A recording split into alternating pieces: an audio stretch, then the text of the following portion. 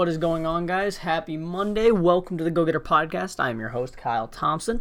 And today I'm going to be giving you guys some Monday motivation, kind of getting you guys ready for the week, get your spirits high, get pumped up. And I'm also just going to kind of say, don't cry over spilled milk.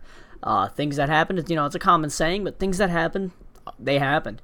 You can't change the past, and there's no point in crying over something that's already happened. So let it be, accept what's happened, and move on.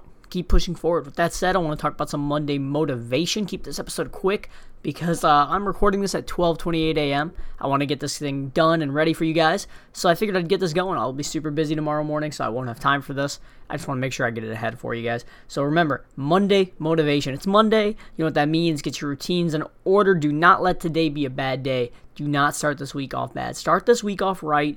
Get yourself a shower. Get yourself exercising, running, doing what you got to do.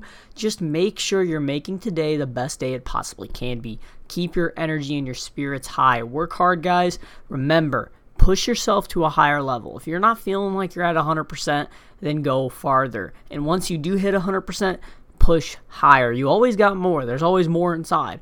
I always forgot that. You got to dig deeper. You got to push farther.